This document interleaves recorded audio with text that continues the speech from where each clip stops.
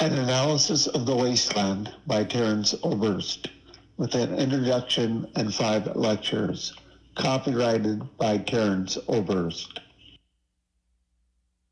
My name is Terence Oberst. I received my undergraduate degree from UNL and my MA in creative writing in 1993. I facilitated a bi-monthly writing workshop at the S Street Community Center for the past 15 years. I've published several books of poetry. I will try to be your guide to one of the more difficult texts in all of English poetry, T.S. Eliot's The Wasteland. I prepared 5 lectures on it, approximately 4 to 50 minutes long. I hope I can help you through the rocky shoals that this text presents. The first thing we need to consider is the date of publication. The Wasteland was published in 1922, 3 years after World War I had finished. But the war overshadows The Wasteland. Eliot's note to what the Thunder said in Section 5 depict the chaos and consternation, quote, and decay of Eastern Europe after World War I. It's emblazoned by a quote from Hesse, that quote being in German. The translation of this chaos is, "Where are those hooded hordes swarming over endless plains, stumbling in the cracked earth?" Another instance of World War I throwing its shadow over the wasteland is found at the end of the first section, Burial of the Dead, where Eliot juxtaposes the present tense, calling out to Stenson, which is his term for everyman, with the sea battle of Melle, juxtaposing it with the sea battle of Melle, fought in 260 BC between Rome and her chief rival, Carthage.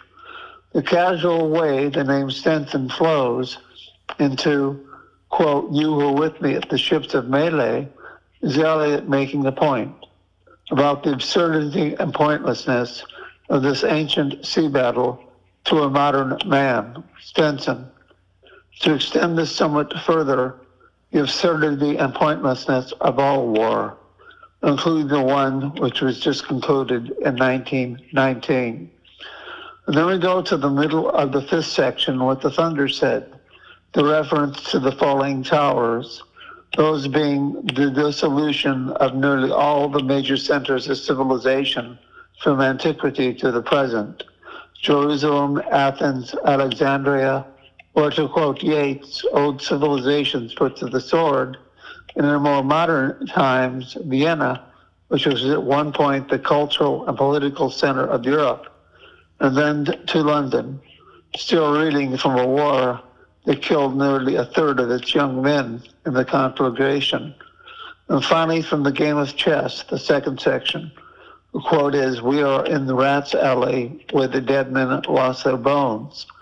Rat's alley is slang for the trenches out of which so much of World War I was fought.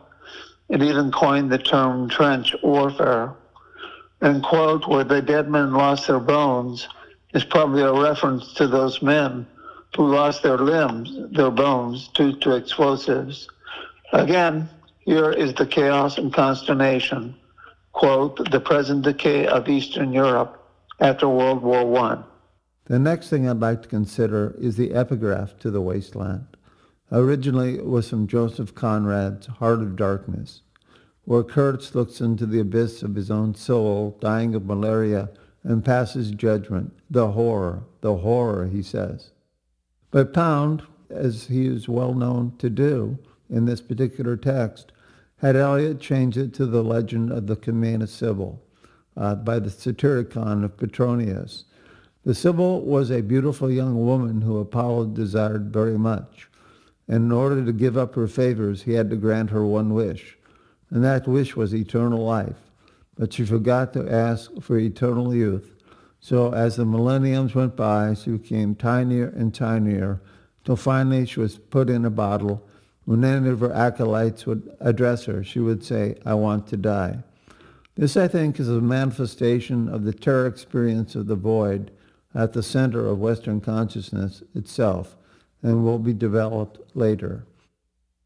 Now I want to look at Pound as editor of The Wasteland. His contribution is incalculable.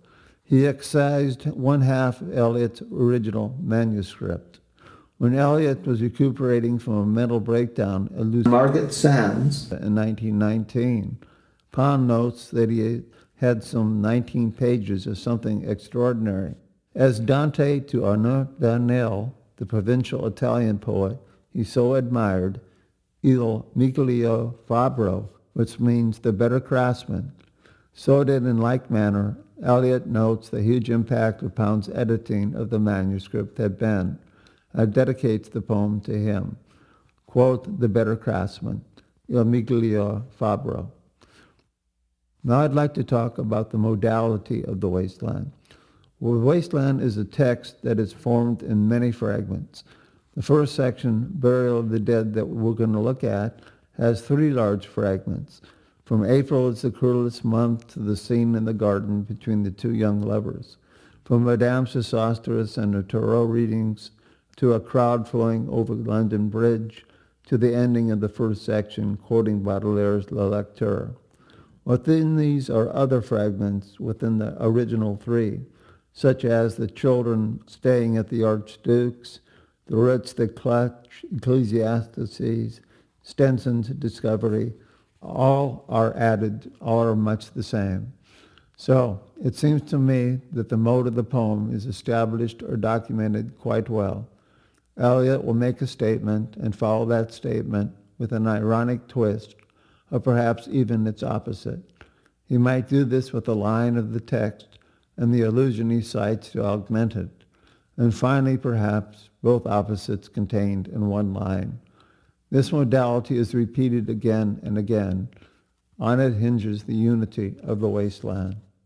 And finally, the enigmatic phrase, quote, he do the police in different voices. It's only found at the very top of the section of the Burial of the Dead and the section of the chess game, parts 1 and 2, and that's all it's found.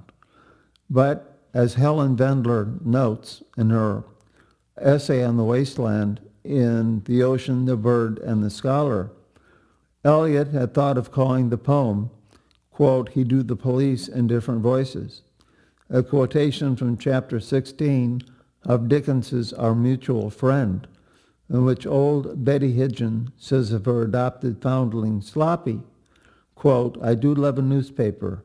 You mightn't think it, but Sloppy is a beautiful reader of a newspaper. He do the police in different voices. She means that Sloppy reads out of the transcripts of the court trials in full dramatic fashion, taking on a different voice for each of the participants. So, a point may be made. What Eliot is getting at is that there is a single consciousness behind the poem that manifests itself in different speakers or voices. Quote, he do the police in different voices. Remember, Vendler said that he thought about titling his poem that, The Wasteland. But my opinion, I think this is not correct.